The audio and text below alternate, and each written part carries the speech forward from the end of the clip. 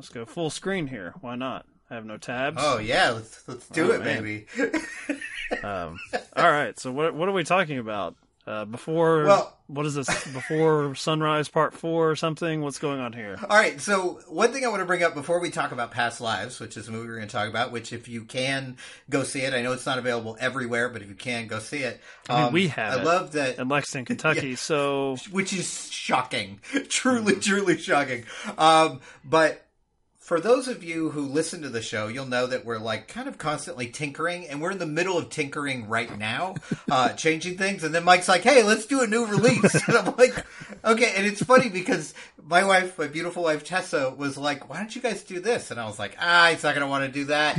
It's a new release, but no one's going to be able to see it. No one's going to listen to that." And then I get a text from Mike, "You want to do Past Lives today?" And I'm like, so I texted Tessa immediately, like, "You got your wish. I don't know how you did this witchcraft, but here we are talking about Past Lives." She represents 10% of our listener base. I will appease, Yeah. All right. Whatever you want, lady. Well, one thing I would like to try, we'll see. We'll see if a new release mixes it up. But there's no rhyme or reason to what gets numbers. We did a John Wick episode. No one cared. So I'm like, do we go back to the Sight and Sound list? I don't really know. I assume Past Lives aligns more with some of the stuff that, your side, which, your side has some big swings and misses as well, especially with this new Sight and Sound list. Good Lord. But other than Past Lives, yes, you were absolutely right. It's playing on less than 1,000 screens for some reason. We have it here. I did race out to see it on Monday morning over the holiday weekend because I thought, well, it'll be gone by Friday. It is sticking around at least an hour neck of the woods for another week, so I didn't really have to do that. But it was totally pleasant, totally chill 9 a.m. movie with about 4 other people. So, yeah, this is something that is for your bride, and the film is for you. There's a word in Korean, 인연. It means providence or fate. Do you believe in that? That's just something Koreans say to seduce someone.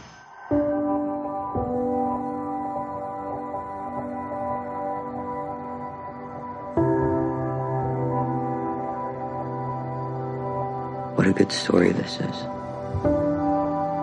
Childhood sweethearts who reconnect 20 years later and realize they were meant for each other.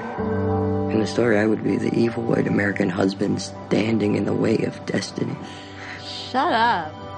There's just this kid in my head for such a long time. I think I just missed him. Did he miss you? 혜성!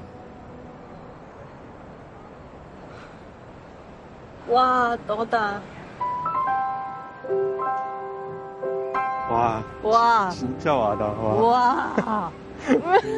Not really sure how to feel about it, son. And the way you move makes me feel like I can't 좋다. live without you. 뭐가? 그냥 너랑 얘기하는 거? The guy flew 13 hours to be here. I'm not going to tell you that you can't see him or something. 만약에 네가 한국을 떠나지 않았다면 내가 널 찾았을까? 우리가 사귀었을까? 헤어졌을까? 부부가 됐을까? 아이들을 가졌을까? 너는 나를 왜 찾았어? 한 번 더 보고 싶었어. If two strangers walk by each other in the street and their clothes accidentally brush, that means there have been 8,000 layers of inyan between them. Want you to stay. Want you to stay.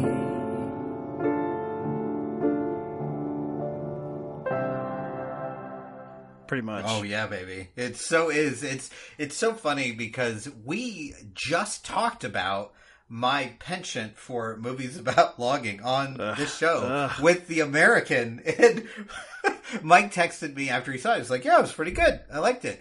and I told him, like, I'm sure you will not be surprised that I loved it. Think about what the movie's about. And he's like, oh, God, here we go again with the longing. But yes, it is yet another movie about people longing for maybe impossibility. Don't want to ruin anything for people who have not seen the movie because it is brand new. Not that this is a super plot-heavy movie. It's more about the unspoken that goes on between these three people. So yeah, of course, I'm like, yeah, it's the best movie of the year. Surprise, surprise. Good Lord. It's pretty good. I'll say that. I do wonder, Dave, this is what I always say. This is the white American, the Kentuckian take. Mm-hmm. Mm-hmm. You put two American actors in this. Is this just some sort of, nice festival movie that no one thinks about again? Because I thought of, and I can't remember the name, I think Anton Yelchin was in a film with an English actress. Probably went on to do one of the Star Wars movies because that's all Star Wars females are. They're Brits. Yeah, brunettes. Yes, yeah, pasty brunettes. I do know Jennifer Lawrence is in that movie, and she's not just on the brain because of my summer pick, No Hard Feelings, which was so disappointing to me as far as its. Oh, interesting. Yes, it's it advertised. I mean, we aren't going to get into that, obviously. I want but to. Like, I didn't. Clearly, I didn't. I didn't hate it. I didn't love it. It's just kind of a. I think that's what bothered me, Dave. A sex comedy should be reviled or like cherished, and it was just so middle. Joyride coming out next week. This is probably soon to be on this podcast as well, as we sort of retrofit it to cater to our audience. But that did cross my mind because I thought of, okay, there's another film that was sort of like a little festival. I don't know if you'd call it darling. No one remembers it. I can't remember the name of it. But it was about a long distance relationship of longing of two people trying to make it work. I think there's visa issues and that. You kind of. I should look this up. This sounds great. Right. I haven't seen it, but that why? Sounds awesome. My question to you is it the sort of, I guess, fresher eyes, like especially if you're a cinephile, and I found myself kind of swept up in it too, where it's like I did think that the cultural differences bring something to it as opposed to basically two white people. Yes, it can be different countries, but effectively with the special relationship, America and the UK. I don't feel like it's that dramatically different. This represents something new to me, even though, as you said, the plot is probably something you have seen countless times in melodrama and romance. Totally. Yeah, and I think our lead character, played by Greta Lee, who I only knew from Russian Doll, that was my connection to her as an actress. And I was really impressed with her. The camera really loves her. She does great work. But she straddles a really interesting line, because if you know anything about Eastern cultures, there's a lot of this aspect of not so much focused on individualistic ideals, but communal ideals. And she is very much even as a young girl, kind of like, I want things. I want to achieve things. I want to be the best. I want to win awards. I want to do all these things. So she straddles this line between West and East, and her character straddles that line between the two men who are the objects of her affection, one a Western white man and one a Eastern man who she deems as, like, when she talks about him, she talks about like he's so Korean.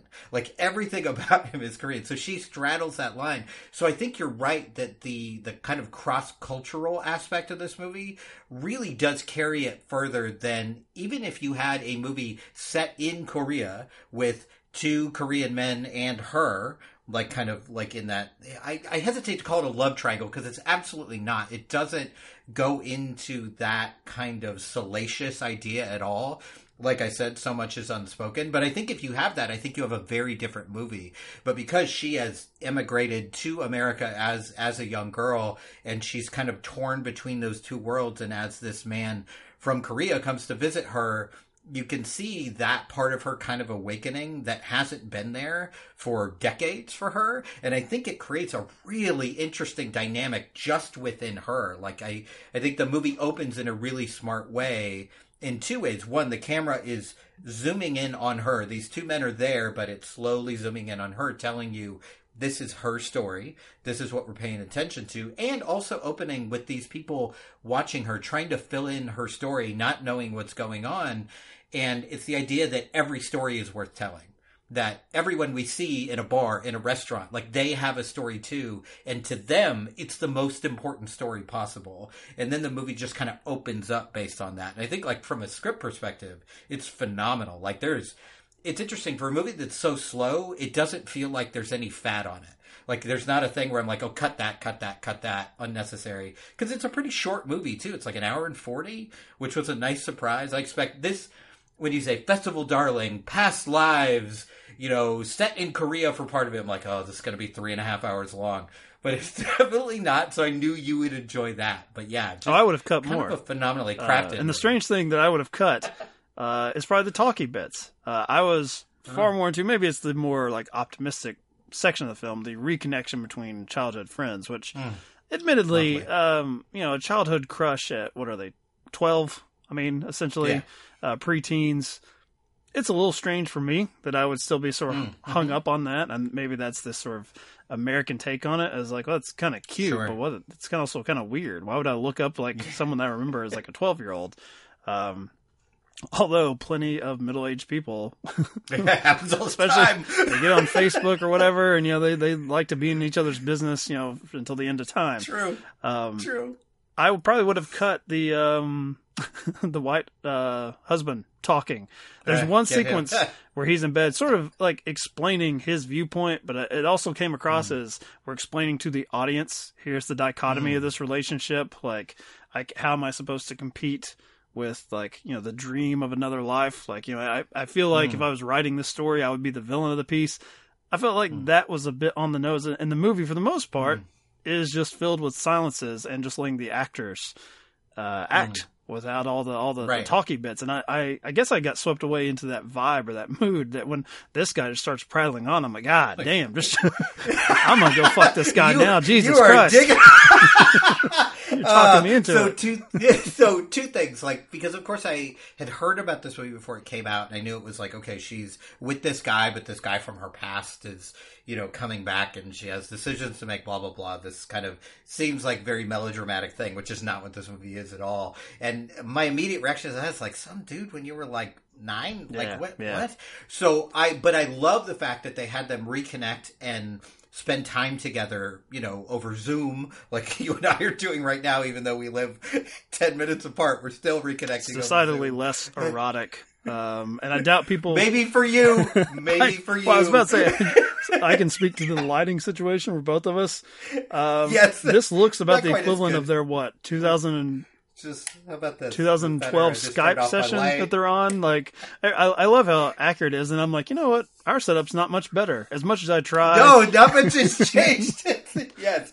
So I like that they reconnect and they kind of build this relationship again, and there's a sequence where they're deciding whether or not to keep talking over Zoom, and that moment really worked for me. Like, it's that whole, this is the right decision, but I don't like it. That stuff really worked. And I actually really liked that scene that you were immediately like, ugh.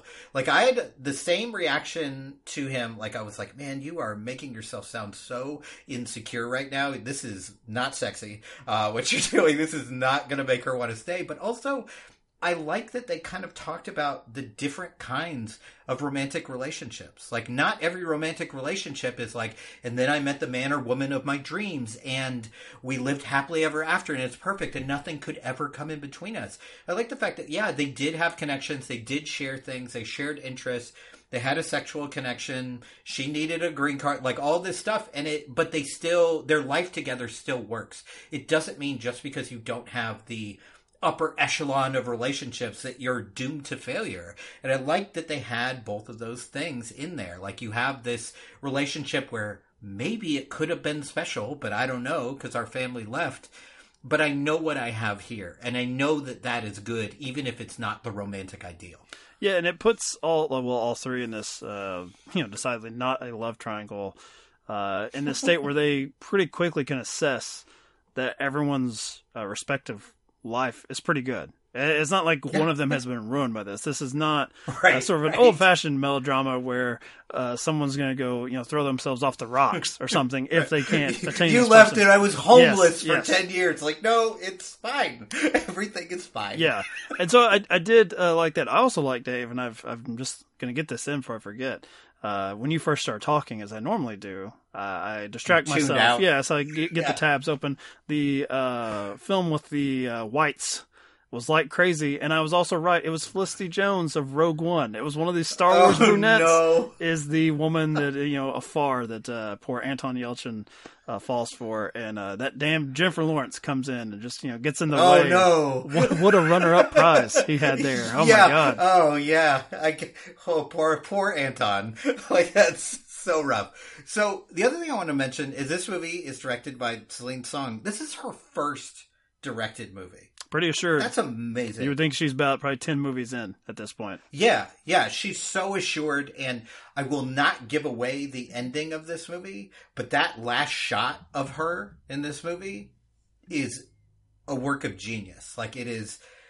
She really takes her time with it. You're not sure exactly what's going to happen. There are moments you think maybe it's going to fade to black and maybe the credits are going to roll, and the emotion in that scene and the reactions of both of the characters involved in that scene is one of my favorite moments in cinema in the last 3 or 4 years. Like, it's just absolutely beautiful to take in, and it shows a great deal of patience and guts. Like, I'm just going to hold the camera on my actress here, and I'm going to trust that the audience is going to go with me because we've done the work for the last 90 minutes for you to care about all of these relationships. And it's one of those movies it's very subtle. It's not, it's certainly not it's not an action movie in any way. It does not distract you. So if you're not in on these characters, this would be a rough watch, but I can't imagine not being swept up by these characters. And it's kind of incredible considering, like you said, there's not a lot of talkie bits. It's all like kind of in between the lines and like getting deep within their thought processes, which can go wrong at every turn. And I don't think it really does. It shows like a really deft hand, both in the screenwriting and in the direction, which she did both. The casting, the performances, trusting your performers. Yeah.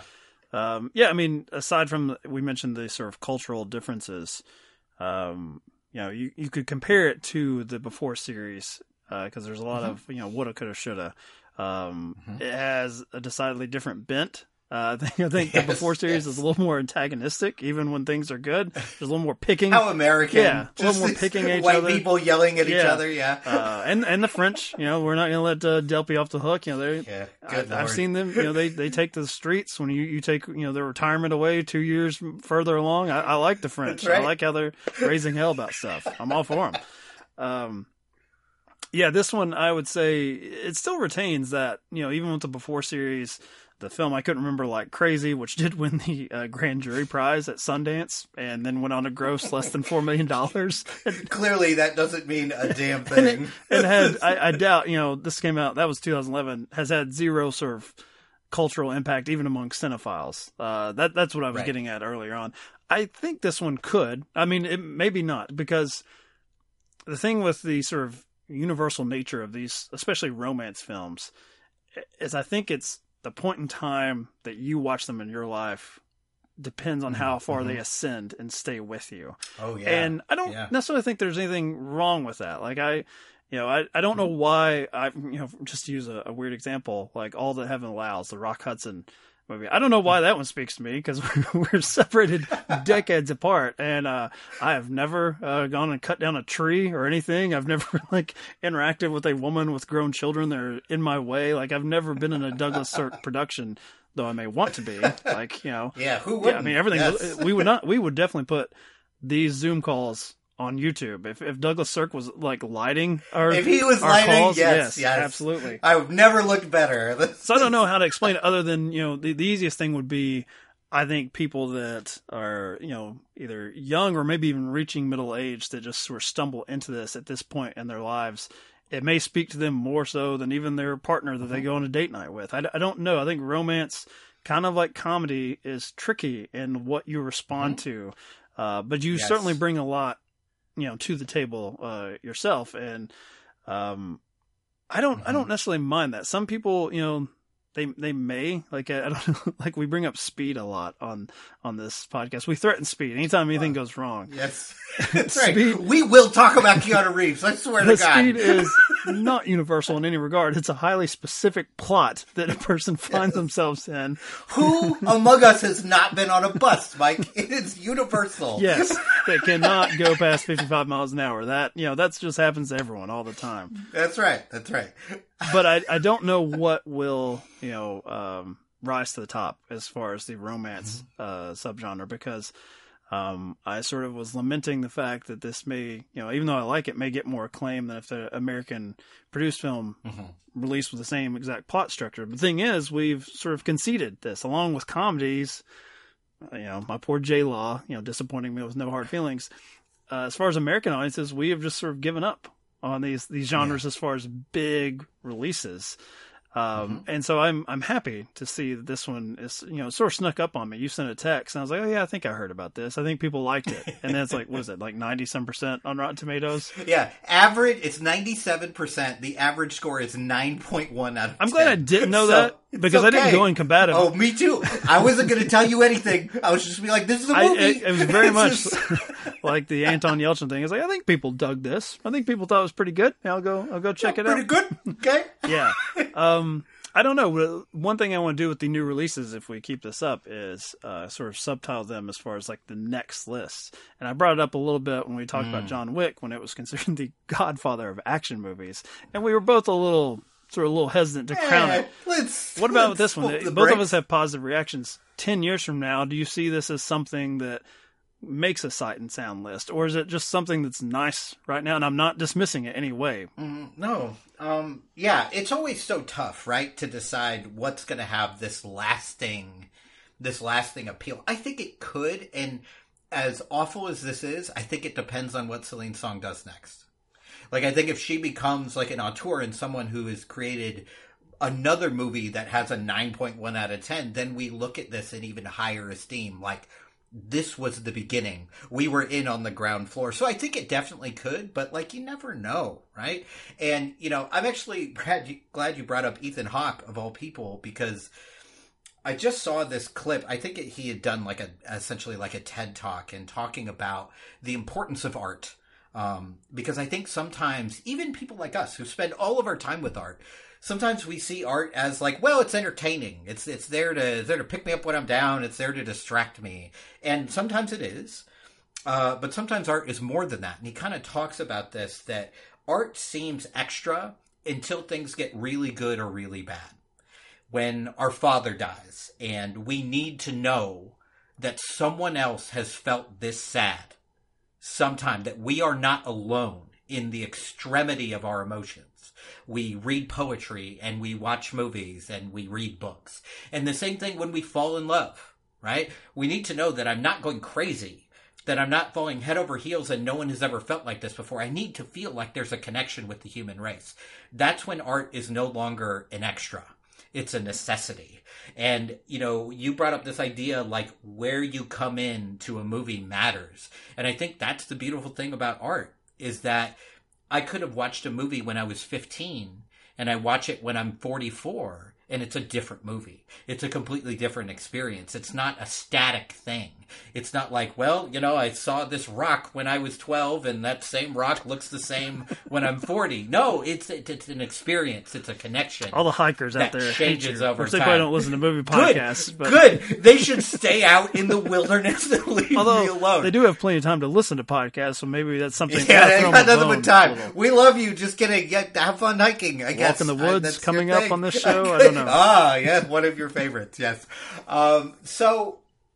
So it makes me think, like, if I had seen this exact movie when I was 17, I don't know that I would have loved it. What do I know about longing when I'm 17? Regret, what do I know about patience or regret? Exactly. You're just like, everything is opening up before you when you're 16, 17, and when you're in your 40s, like, yeah, there are, whether it's friendships or relationships, I'm sure many of our listeners have had missed opportunities and things that they look back on and not, if I had done this, it would have been great. But then this movie brings it up. Like, what if? What would have happened?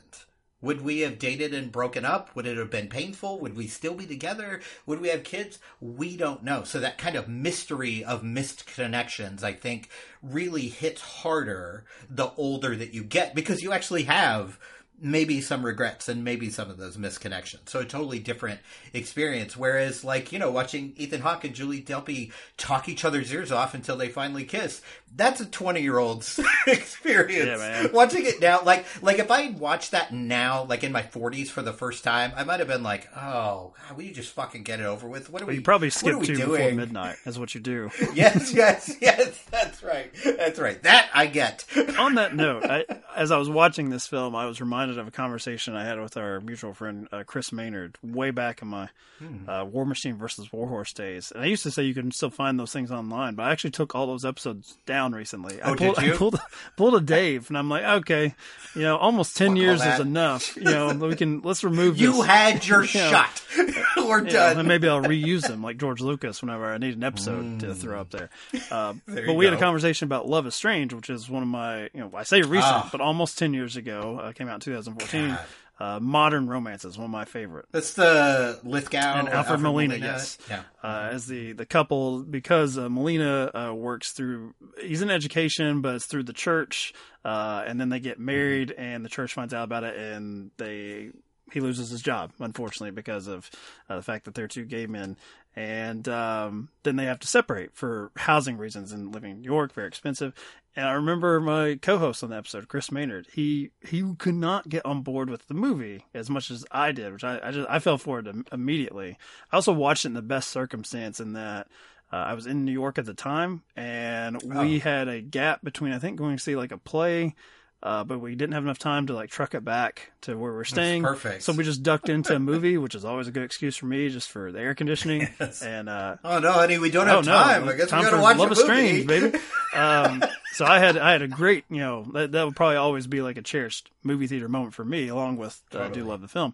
But he couldn't get into it. He didn't have that experience, and he also, maybe because he's older than me, I don't know if you're closer to the same age or if he's older than you. He sure acts like it. He sure acts like an old man. He definitely did in that conversation, because he could not get over the sort of premise of the film, that these two men who had spent decades together and loved each other and built a life together, through whatever reason, financially motivated or whatever, had to spend any time apart. He's like, you only have so much time left. He's like, I don't like the movie because I don't like the choices they've made. I don't believe it. I don't buy into it. I don't think this film, Past Lives, suffers from that, because the choices made for this relationship, because they're kids, like, you know, they're going with one of them's going with their family. That choice is just removed from them. Made for them. Yes. However, you brought up the fact that they have these sort of individual lives they're trying to lead, and there's a brief discussion about like, well, when's the next time you could come? I could travel see you, or you see me, and it's like a year to 18 months because of what they have set up for their futures. Do you think that there will be audience members that don't go along with the sort of regret aspect because they think you could have tried to make it work? You should have done something to try to make it work. Sure. And I think that's going to depend on the maturity of the audience goer. I think there's a small part of me. You're calling Chris Maynard slightly immature. Shot, yes, you idiots. So there's, of course, a small part of my romantic soul in that moment where I'm like, just go, just throw caution to the wind. They are young. That's what you want. They're still young. They are young, and that's what you want your romantic heroes to do. But looking at it in your 40s, you're like, yeah, that they're making the right decision, because if this doesn't work, then one of them is in a place where they don't want to be physically, and this relationship didn't work. So, like, where do you go from there? So it is one of those, in your life, there are many periods where you have to make difficult decisions that don't feel good but are right. And I was glad that this movie kind of paid some homage to that, to the fact that we make sacrifices, that if we were to always do the romantic thing, most of us would end up broke, penniless, homeless, in jail maybe. Like, if we just reacted emotionally, that's not going to be good for us. And these people, painful as it may be, made the right decisions for them at that point in their life. And I think, and the fact that they still connected and that it was still hard kind of made that all the more beautiful. And I love the fact that this is not an overdramatic movie. It's actually very mature and they're making the right choices even when they're hard. And there's not, not to ruin anything, but there's not a big blow up. There's not a like moment where it's like, let's all hash this out, let's fight it out. It's not that kind of movie. All of the decisions, most of the decisions are not out loud. They're taking place within our lead character's head, which is how, let's be real, in humanity, that's how most of our decisions are made.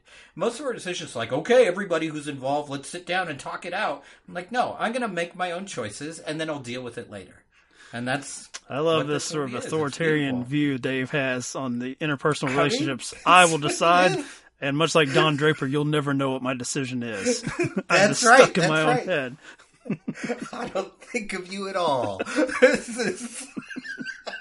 Speaking of which, but I would say, wouldn't you agree that like most of the decisions we make in our lives, like we don't discuss them with people. I'm not agreeing with you. We make our decisions. No, and as a podcaster, that's terrible. Brittany's not everything. Listening. It's okay.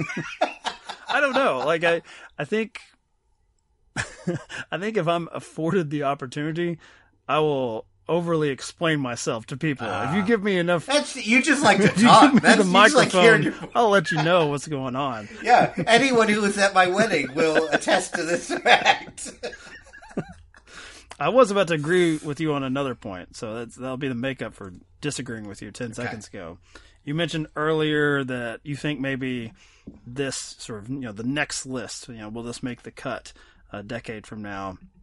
Depends on what the filmmaker chooses to do next. Well, the filmmaker behind Like Crazy, whose name was Drake Dormus, and he looks like just a white dude, a white film student. Here are his follow-up films to Like Crazy. 2013, also I think with Felicity Jones, Breathe In. Seen it? 2015, Equals. Oh, wait, was what's her name from Breaking Bad in that one? What's her name? This is actually Nicholas Hoult and Kristen Stewart. So probably not. Apparently not. Newness, 2017. Once again, nope. Nicholas Hoult. Oh, he just hitched to the wrong person. Zoe in 2018 with Ewan McGregor. Nope, didn't see that, but I probably will someday because 2019. Ewan McGregor's in it. Shailene Woodley stars in Endings Beginnings. Oh my god! So he did work, but there's nobody saw it. Nobody saw it. But here's a reason you should see Equals. You know who else is in that? Guy Pearce. Oh, okay. So there's your in. I may get around to that, but does it have enough Guy Pearce? It does say additional roles are played by Guy Pearce and Jackie Weaver, so probably pretty small. Yeah, not for me. The sad thing, that the conclusion I'll come to is that although we don't know 1, 2, 3, 4, 5 follow-ups to the Sundance award-winning Like Crazy, that possibly might be more films than a female filmmaker would get, even with a successful release. Just don't go the route of the Marvel movie. That did not end well for one of our last female filmmakers. I'm just taking it as he is the example of what Past Lives is teaching us. You don't have to make any sort of decision. There's always an average white dude just around the corner. Yeah, just waiting. Just waiting. Plotting. That is the lesson, right, of Past Lives, I think. Yeah, I think we got it, Mike. Well done. Nailed it. I think if I had access to posting our reviews on Rotten Tomatoes, my review would manage to lower the score by 10%, because people would read it and be like, ugh, actually, I don't really like that. Not watching that.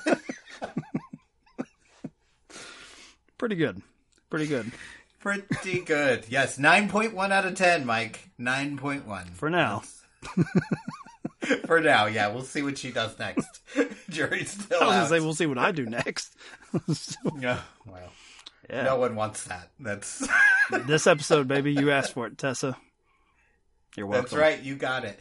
I love that usually this is the point we talk about what we do next, and we have no idea. We have no idea what's coming you next. Watched, Maybe Joyride? You watched a Western that's 3 hours long. I haven't gotten around to watching it at 1.75 speed.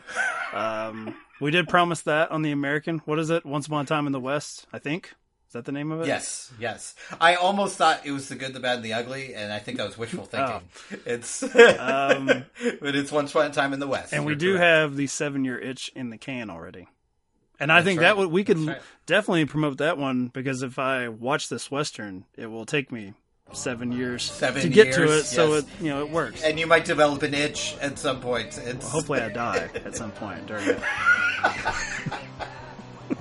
So you have that to look forward to, listeners. Mike's impending death in Westerns, I guess. Leave a 5-star review. I won't see it. This is your last chance.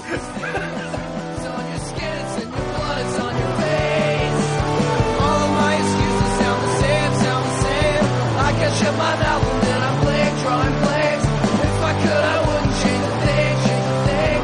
Maybe I'd fight harder for my right to complain, but you cover your tattoo with something cheap and new, but you can't erase mistakes. It's on your skin, it's in your blood, it's on your face. Cover your tattoo with something strange and new.